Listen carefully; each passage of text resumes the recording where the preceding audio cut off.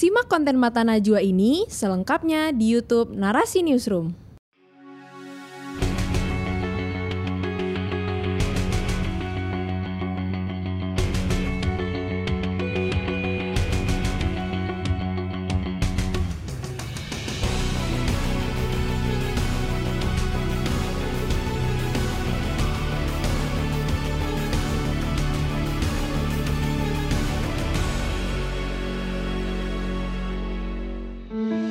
Selamat malam, selamat datang di Mata Najwa. Saya Najwa Shihab, tuan rumah Mata Najwa. Hari-hari ini syarat dengan ironi. Di beberapa tempat sudah ramai seperti biasa, tapi kematian akibat pandemi justru mencapai titik tertinggi. Banyak orang yang sangat ingin segera divaksin, tapi banyak daerah justru kehabisan stok vaksin. Hari-hari ini syarat dengan ironi. Banyak yang dipaksa untuk tidak keluar rumah, tapi bantuan dari negara masih tersendat di mana entah. Para tenaga kesehatan dan rumah sakit dieluk-elukan sebagai pahlawan, tapi insentif dan pembayaran mereka masih banyak yang tertahan. Hari-hari ini syarat dengan ironi. Bukan semata karena pandemi, tapi karena sikap kita sendiri dan tata kelola penanganan yang masih centang perenang. Mengapa semuanya seperti saling bertabrakan? Mengapa 1,5 tahun ini kita seperti masih kurang pelajaran? Inilah Mata Najwa. Ironi hari-hari ini.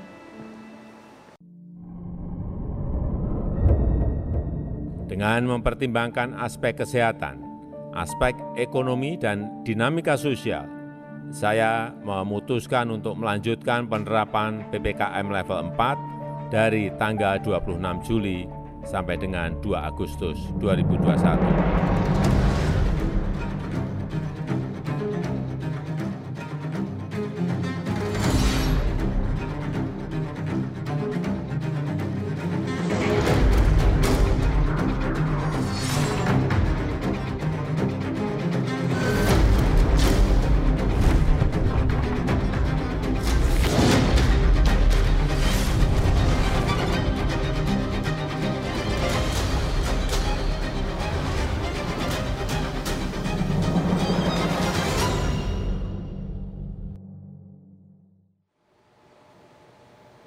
Ya, sejumlah ironi terjadi di tengah upaya menangani pandemi. Salah satunya mengenai insentif para tenaga kesehatan. Mereka yang bekerja di garda terdepan dan bertaruh nyawa ternyata terkatung-katung pembayaran insentif yang menjadi hak mereka.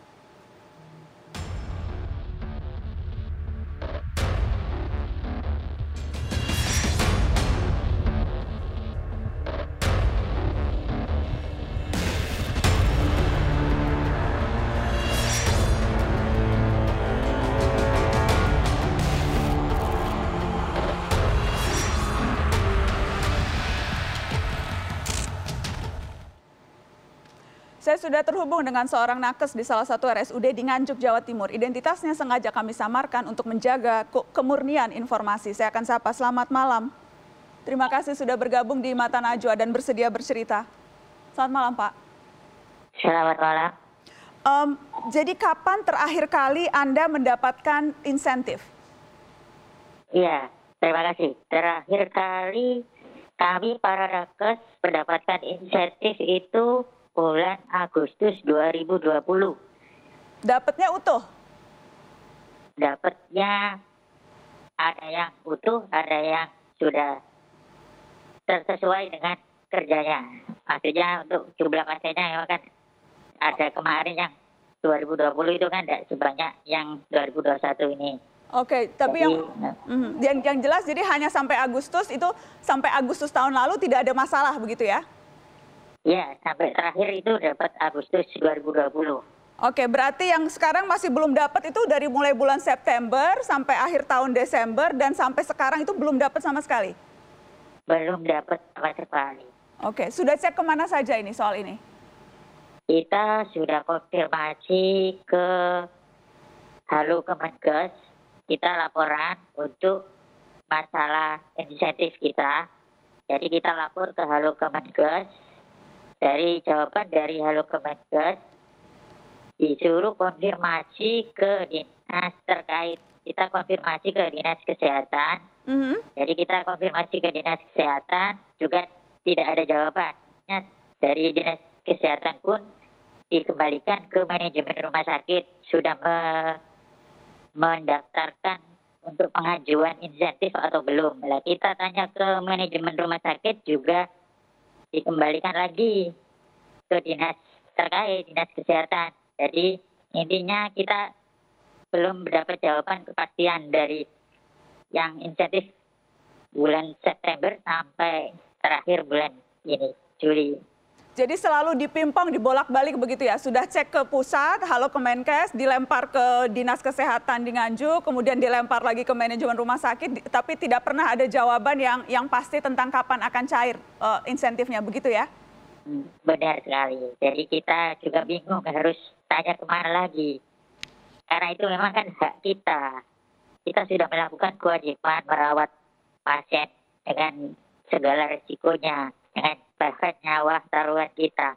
Tapi kenapa hak kita tidak dibayarkan?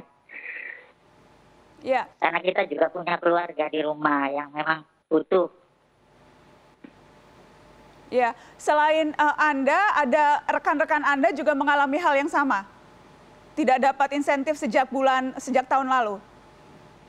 Sama, memang sama untuk yang di RSUD, di rumah sakit milik pemerintah, itu memang terakhir dibayarkan ya bulan Agustus itu. Tapi kita dapat info juga untuk yang rumah sakit swasta, justru malah sudah dibayarkan sampai yang tahun 2021. Oh, justru yang swasta sudah dibayar begitu ya? Yang rumah sakit daerah belum dibayarkan, oke. Belum dibayarkan. Untuk yang rumah sakit swasta, memang kan dari pusat langsung ditransfer ke rekening para nakes masing-masing. Jadi mungkin bisa langsung diterima untuk insentifnya. Karena memang beda jalur, yang rumah sakit swasta langsung dari pusat ke Kemenkes ke rekening, sementara yang bekerja di daerah itu mampir dulu ke rekening pemerintah daerah begitu ya, dan baru seharusnya diberikan. Oke. Anda sudah pernah bertanya langsung misalnya ke pimpinan daerah setempat, ke PLT Bupati? Kita juga sudah ada perwakilan yang menanyakan ke PLT Bupati untuk kejelasan dari insentif kita bagaimana. Jawaban dari beliau, untuk yang insentif itu rencananya memang ada pengurangan ini atau pemotongan yang seharusnya untuk dokter spesialis dapatnya 15 juta per bulan, itu sesuai dengan Kemenkes. Untuk dokter umum 10 juta per bulan, untuk perawat atau bidan 7,5 juta per bulan, dan untuk nakes lain 5 juta per bulan itu dipotong hampir mencapai 90%. Jadi untuk dokter spesialis cuma dapat 1,5 juta per bulan, untuk dokter umum 1 juta per bulan, untuk perawat 750.000 per bulan, untuk nakes lain 500.000 per bulan. Dipotongnya 90%. Iya. Oke, dan kalau saya tidak salah, Anda juga punya dokumen atau bukti keputusan Bupati yang menyangkut hal itu ya. Kita ingin tunjukkan yang ini, boleh tolong ditunjukkan. Ini adalah jadi rencana pemotongan begitu ya, 90%. Yeah. Oke. Yeah. Ini menyangkut dana yang dari pusat, karena saya tahu bahwa anggaran tahun 2020 itu anggarannya dari pusat, sementara anggaran insentif 2021 itu memang mengambil dari APBD. Ini yang 90% dipotong nih yang mana nih?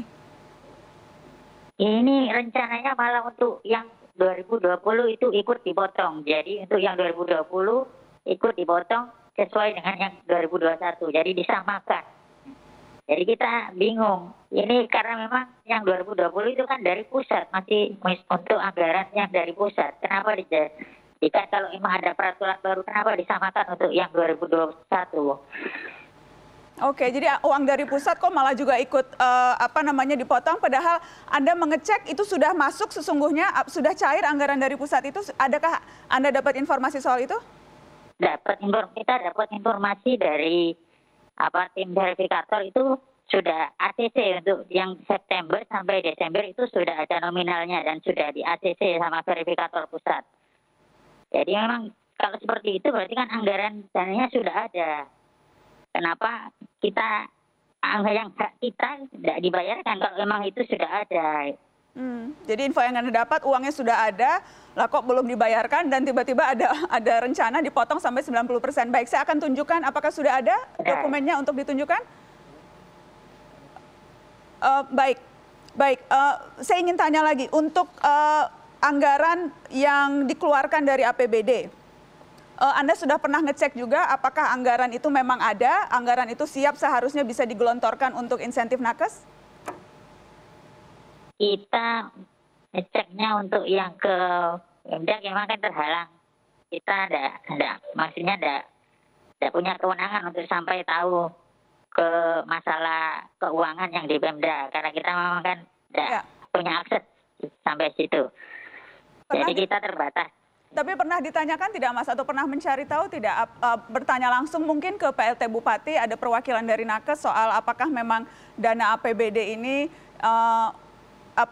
memang sudah dialokasikan, karena kalau instruksi dari Kemendagri, instruksi dari pusat, dana APBD itu harus direalokasikan, refocusing untuk penanganan COVID, salah satunya untuk membayar insentif para nakes ini. Pernah ditanyakan? Benar.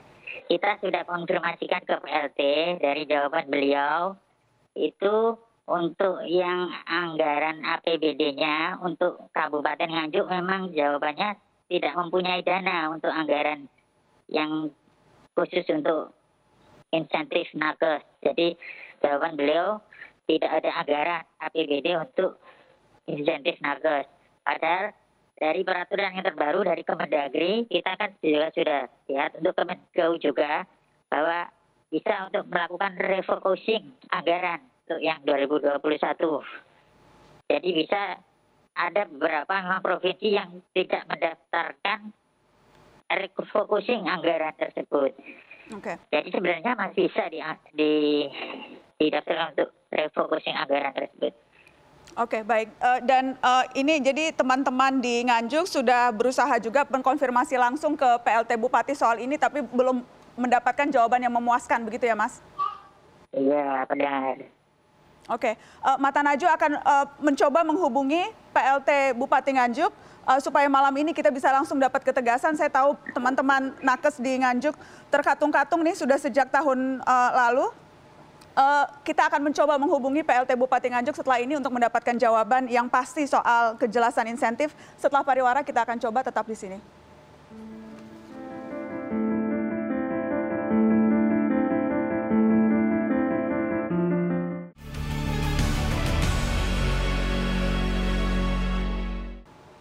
Ya teman-teman, untuk mengkonfirmasi persoalan insentif sejumlah nakes ini, terutama di Nganjuk, saya sudah terhubung dengan PLT Bupati Nganjuk, Marhain Jumaidi. Selamat malam Pak Marhain.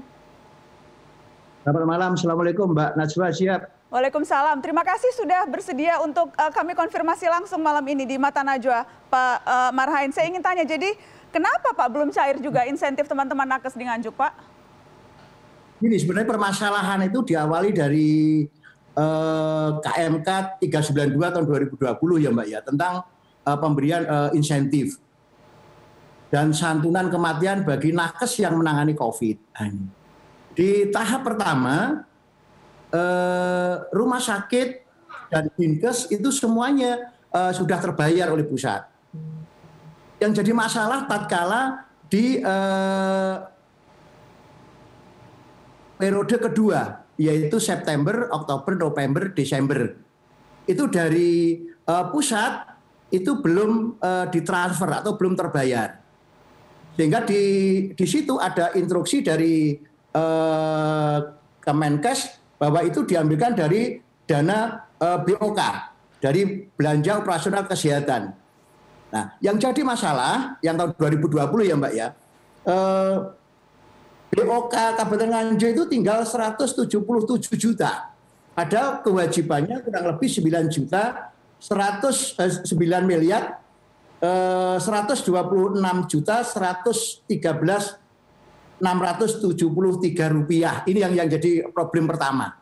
Jadi uang yang dari pusat berupa BOK itu tidak cukup atau bagaimana Pak? Karena saya juga ada jubir Kemenkes nih, di sini ada Ibu Siti Nadia. Saya ingin sapa, sudah terhubung Ibu Siti Nadia Tarmizi dengan Mata Najwa.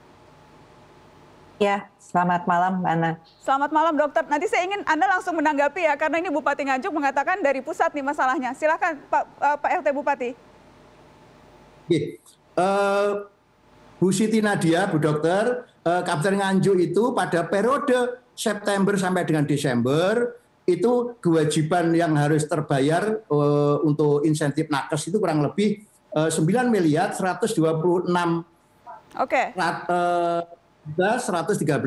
Padahal BOK kami tinggal 177 juta. Maka di sini timbul problem pertama. Terus kemudian kami juga punya inisiatif. Ini dibayarkan dari mana? Karena BOK kita habis. Maka kita senang. Tatkala KMK turun pada KMK 4239, di situ pemberian insentif bisa diberikan dari kita BOK, dan dana bagi hasil. Nah ini adalah solusi sebenarnya. Karena kami menganggarkan juga ada tahun anggarannya, sehingga dengan adanya KMK 4239 ini menunjukkan kita. Sebelumnya galau ini, Mbak. Ini diambilkan dari uang. Ya, Pak PLT, kalau Anda galau, yang lebih galau nakes-nakes di Nganjuk, Pak PLT. Jadi konkretnya jadi seperti apa ini? Kalau apakah memang akan ada pemotongan? Karena saya juga dapat ada surat keputusan Anda, Pak Bupati, yang dipotongnya sampai 90% itu. Apakah akan ada pemotongan 90%? Bisa kita tunjukkan? Ya, yang tadi kita kirimi lagi ke Mas Noval, sama asisten jenengan. Kita tertibkan lagi bahwa ini kan sebenarnya kalau tidak ada dana dari APBN, maka dari APBD kita berikan tambahan. Tapi karena kemarin dari KMK itu muncul, maka kita kembalikan lagi berdasarkan KMK.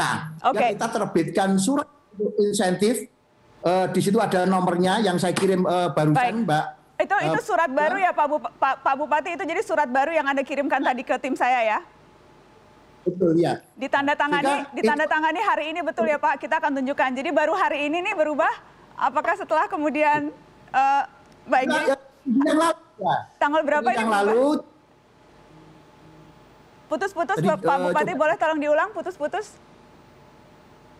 Seminggu yang lalu kita sudah membuat perubahan keputusan tentang insentif nakes itu, sehingga tidak ada potongan, Mbak. Clear semua. Kita sesuaikan dengan KMK 4239 tahun 2021, sehingga clear sama. Baik, jadi ini dokter, Anda jadi mengeluarkan surat keputusan baru ditandatangani hari ini, yang berarti pemotongan 90% itu tidak jadi ya Pak? Saya bisa pastikan tidak jadi ya? Tidak ada, G. Tidak jadi, oke. Dan jadi kapan bisa diterima oleh para nakes Pak ini, insentif ini? Sebenarnya sekarang ini sejak Senin kemarin sudah verifikasi. Memang kita kembali lagi, kita verifikasi, kita harapkan mereka yang betul-betul nangani COVID itu yang mendapatkan insentif. Tapi kalau dokter misalnya, dokter gigi tidak ada langsung berhubungan dengan COVID, ya jangan dapat kan gitu. Jika nanti fair play, berkeadilan gitu. Apakah Anda mensinyalir ada nakes yang tidak menangani COVID tapi juga mendapatkan insentif, Pak Bupati? Anda menemukan itu? Ini yang Senin kemarin kita klarifikasikan kepada rumah sakit, tolong rumah sakit verifikasi lagi. Kira-kira dokter siapa yang kira-kira menangani langsung, mana yang tidak. Sehingga kita fair play, sama-sama enak. Oke, saya yang kedua, silakan Pak, silakan. Sehingga kita sama-sama enak. Sehingga KMK 4239 itu kita terapkan, tapi juga berkeadilan gitu. Tapi alhamdulillah Senin kemarin juga sudah ada verifikasi ulang. Tolong yang kira-kira jangan sampai kita itu sungkan. Oh ini teman sendiri masuk, jangan. Maka kita aturan, kita harus menerapkan yang namanya peraturan perundang-undangan. Karena di situ KMK 4239 tahun 2021 ini yang kita pakai pedoman. Baik, saya ingin kembali ke narasumber saya, tenaga kesehatan di Nganjuk. Mendengar jawaban ini, adakah yang lain yang ingin Anda klarifikasi, Anda konfirmasi? Iya, terima kasih untuk Bapak PLT Bupati, Bapak Marhe. Kami ucapkan terima kasih. Semoga segera ada kejelasan dari para insentif kita. Semoga segera dibayarkan. Karena memang teman-teman semuanya berharap hak kita untuk dibayarkan. Jadi semoga segera ada kejelasan. Terima kasih Bapak. Pak PLT, boleh saya tanya berapa lama waktu kira-kira akan masuk ke rekening teman-teman nakes di Nganjuk? Insya Allah sekarang kan bergantung nanti verifikasi dari rumah sakit itu Mbak. Betul-betul tadi berkeadilan tadi. Sekarang ini yang tahap pertama yang 2020 ini sudah diverifikasi di BPBD. Sehingga nanti setelah diverifikasi tinggal diserahkan ke BPKAD, saat itu juga bisa cair. Saya pikir dalam minggu ini paling lambat minggu depan sudah 2020 cair, nanti 2021 kita verifikasi. Oke. Bisa. Boleh saya catat ya Pak Bupati, jadi minggu ini insya Allah akan cair tagihan yang 2020 September sampai Desember, dan setelah itu proses verifikasi untuk 2021 seharusnya lebih mudah karena memakai data yang sama kan Pak, jadi seharusnya bisa lebih mudah ya. Jadi yang 2021 itu malah mungkin lebih besar ya, karena apa? Penambahan COVID juga tinggi, itu kan bergantung pada berapa jumlah yang terkonfirmasi. Itu juga mempengaruhi insentif para nakes, karena hitungannya juga menggunakan prosentase juga. Mereka nangani misalnya di bawah 15 hari berapa nilainya ada, di atas 15 hari nilainya penuh misalnya, seperti itu. Jadi ada rumusnya. Oke. Jadi tetap Tapi Anda targetkan kapan Pak Bupati untuk yang 2021? Insya Allah kalau verifikasi ini cepat 2020 itu bisa cair insya Allah dalam minggu inilah Mbak. Ya, yang mohon maaf Pak, saya mau nagih yang 2021 juga Pak. 2021 jadi kira-kira target Bapak kapan? Ya, Agustus bisa clear lah. Jadi kita bertahap gitu Mbak. Oke. Karena memang dan totalnya kurang lebih 34 miliar Mbak. 34 miliar. Dan itu dari dana APBD yang memang tadi sudah ada alokasi dari dana alokasi umum atau dana bagi hasil yang dari pusat begitu ya Pak ya? Baik. Baik. Susah karena lebih banyak mungkin dari APBD. Dari APBD. Ini yang jadi problem. Baik. Pak PLT terima kasih sudah menjawab langsung di mata Najwa. Dan saya akan ingatkan ya Pak, karena saya kebetulan banyak sekali teman-teman nakes dari, bukan hanya dari Nganjuk sebetulnya, tapi juga dari berbagai daerah yang minta untuk ditanyakan. Tapi PLT Bupati Nganjuk malam ini menjawab langsung di mata Najwa. Insya Allah minggu ini akan cair, dan bulan Agustus akan cair yang di 2021. Baik, janjinya saya catat ya Pak. Terima kasih banyak, terima kasih banyak. Baik. Tetap di mata Najwa, setelah ini kita akan membahas ironi-ironi yang juga muncul hari-hari ini. Saya akan berdiskusi juga dengan Gubernur Jawa Timur, Hovifah Indar Parawansa, tentang berbagai permasalahan yang muncul di Jawa Timur setelah pariwara.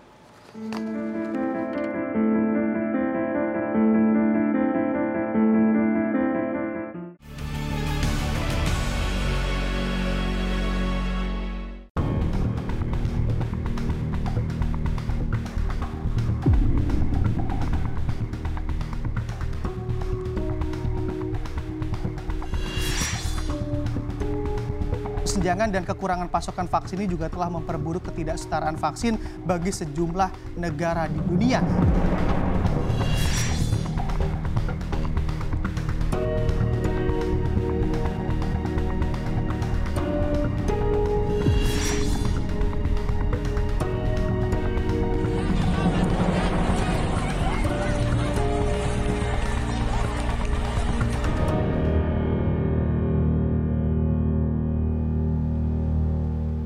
Ironi berikutnya hari-hari ini, ketika kampanye vaksinasi gencar, warga dibujuk untuk bisa segera vaksin, tapi ternyata di sejumlah daerah sulit mendapatkan akses terhadap vaksin. Menunggu hingga dilempar sana-sini menjadi cerita yang banyak kita dengarkan hari-hari ini. Saya sudah terhubung dengan warga Malang, Jawa Timur, Rania Nadifa, yang berjuang mencari vaksin dan hingga hari ini belum juga divaksin. Selamat malam, Rania. Ya, selamat malam Mbak Nana. Rania, saya mau minta Rania curhat langsung ke Gubernur Jawa Timur karena ada Ibu Hovifah Indar Parawansa yang juga sudah terhubung di Mata Najwa. Selamat malam, Bu Gubernur. Assalamualaikum. Waalaikumsalam warahmatullahi wabarakatuh. Dan saya juga terhubung dengan inisiator lapor COVID-19 yang juga mengawal kasus ini, teman saya Ahmad Arif. Selamat malam, Mas Arif. Selamat malam, Mbak Nada. Baik, saya mau ke Rania dulu biar Rania curhat langsung ya, Ran. Silakan curhat. Jadi sudah ini warga asli Malang, tinggal di Malang. Selama ini usahanya apa aja untuk dapat vaksin? Iya, oke. Mungkin bisa saya mulai ya Mbak, dari itu awal-awal vaksin di Malang itu mulai digencarkan. Jadi awalnya itu mulai sekitar pertengahan Mei itu tuh sudah mulai masuk. Cuman waktu itu masih khusus prioritasnya seperti yang kita tahu buat lansia, terus tenaga guru dan pelayan publik gitu. Dan kebetulan saya dan keluarga saya serumah nggak ada yang masuk di prioritas itu. Oke, kita menunggu. Terus setelah itu sekitar pertengahan Juni, 12 Juni saya mulai cari lagi info vaksin di Malang yang buat warga seperti saya ini di mana gitu, dan saya temukan itu pertama di Dinkes. Memang katanya puskesmas setempat yang vaskesnya terdekat sama KTP kita bisa mengcover gitu. Oke, ternyata itu cuma ada satu gelombang gitu, dan itu waktu itu dari online kan via Google Form, dan ternyata kuotanya sangat sedikit gitu. Itu pertama kali saya daftar, nggak dapet gitu. Semenit formulir dibuka itu mungkin langsung habis gitu. Saya benar-benar nggak dapet. Terus akhirnya ya udah.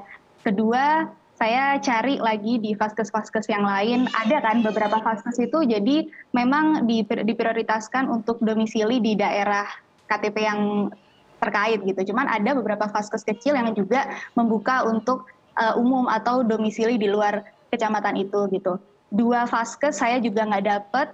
Terus ya udah akhirnya saya mulai cari-cari buat yang umum gitu. Saya cari dari hashtag di Twitter, hashtag Instagram gitu, dan saya nggak menemukan gitu ada info dari pemerintah yang satu pintu yang bisa mengcover semua informasi maksudnya ya, tentang vaksin COVID ini. Jadi mencoba berapa kali Rania ke mana saja, sampai berapa kali tuh? Sampai 6 kali. 6 kali. Ini Rania untuk Rania saja atau untuk keluarga juga? Saya mencarikan untuk keluarga juga, kan keluarga saya ada di tengah-tengah ya, maksudnya nggak dapat prioritas lansia, tapi juga nggak dapat prioritas pelayan publik dan sebagainya gitu. Jadi saya juga cari untuk semua keluarga saya gitu, dan nggak dapat. Dan untuk satu kuota pun juga saya nggak dapat gitu, untuk saya sendirilah istilahnya. Dan setiap kali ditanya jawabannya apa? Kalau nggak dapat itu jawabannya memang tidak ada stok gitu, atau ada jawaban lain? Habis, iya.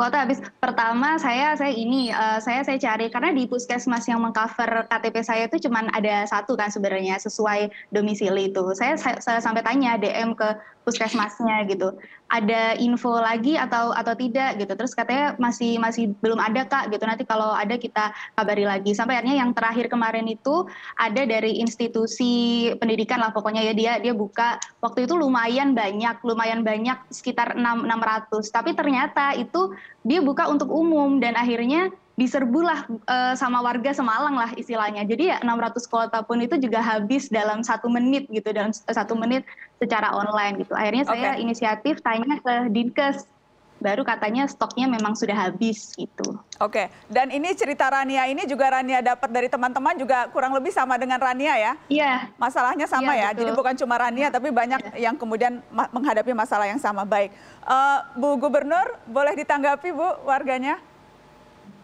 Ya, terima kasih. Senang saya kalau ada pencari vaksin seperti Mbak Rania. Karena awal itu Mbak Nana, AstraZeneca nggak ada yang mau. Jawa Timur mau, kita dapat 1,5 juta waktu itu.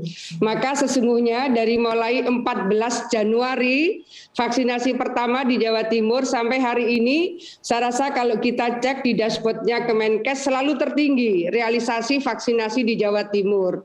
Tapi setinggi-tingginya bahwa kita juga punya keterbatasan stok. Biasanya Menkes mengirim 2 kali dalam seminggu.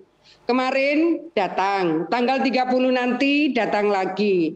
Karena saya sudah dapat garansi dari Kemenkes bahwa akan datang vaksin, maka saya 2 hari yang lalu maraton rakor khusus dengan UB, Universitas Brawijaya. Saya rakor khusus dengan UMM, Universitas Muhammadiyah Malang. Saya rakor khusus dengan Unisma. Mereka masing-masing insya Allah Mbak Rania, minggu besok insya Allah mereka bareng. Saya sampaikan mereka, kita akan kasih stok 5.000 masing-masing perguruan tinggi yang siap menyelenggarakan tanpa mengurangi kuota kabupaten kota. Jadi dulu tidak ada stok untuk provinsi, stok selalu untuk kabupaten kota. Peruntukannya sudah ditentukan oleh Kemenkes. Dalam berbagai rakor, saya yang mungkin satu-satunya gubernur selalu minta Mbok dikasih otoritas. Kalau ada vaksin mau turun, saya selalu minta Mbok ada tambahan buffer untuk provinsi. Akhirnya mulai bulan Mei, akhir atau Juni, ada buffer 5% untuk provinsi. Kemudian dalam Inmendagri 15, itu baru tanggal 3 Juli ada kewenangan provinsi untuk melakukan redistribusi. Jadi posisinya begitu. Kalau Mbak Rania tadi ya dulu cukupnya untuk SDM kesehatan, berikutnya untuk lansia, berikutnya untuk pelayanan publik. Tetapi bahwa di UNM sudah pernah 2 hari berturut-turut antara 6.000 7.500. Saya datang sama Pak Kapolda, sama Pak Pangdam, itu untuk umum, segala umur di Universitas Negeri Malang. Artinya udah pernah di Kota Malang, dan insya Allah besok Minggu Mbak Rania, karena saya juga pesan untuk umum di Universitas Brawijaya, Universitas Muhammadiyah Malang, Universitas Islam Malang, mereka punya FK, jaringannya kuat, lalu mereka siap untuk kita titipi vaksin A5.000. Ini saya sebut adalah program akseleratif untuk Malang Raya. Baik. Jadi nggak hanya kota, tapi semua Malang Raya. Baik, saya ingin ke juru bicara Kementerian Kesehatan yang juga soal vaksinasi, ada Dr. Siti Nadia Tarmizi. Dr. Nadia, memang ini persoalannya stok ya? Memang kita kekurangan stok sehingga tidak bisa dengan cepat memenuhi permintaan warga yang ingin divaksin? Ya, jadi kalau kita lihat bahwa kebutuhan vaksinasi kita ini kan untuk bisa memberikan seluruh kepada masyarakat di atas 18 tahun itu adalah 181,5 juta ya. Nah, artinya vaksin yang kita butuhkan itu 426 juta dosis.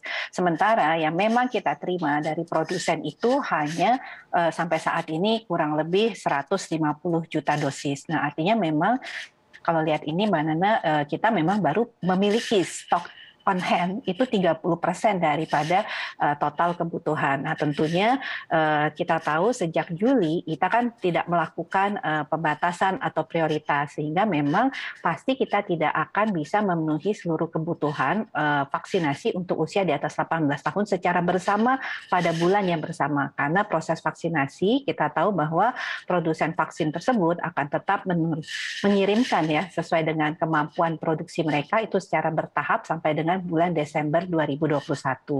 Makanya kemudian memang penting sekali untuk kita membuat juga strategi-strategi untuk bisa kemudian memastikan supaya jangan sampai masyarakat ada yang sudah berupaya kemudian tidak mendapatkan kuota, karena memang stok in hand kita memang tidak mencukupi.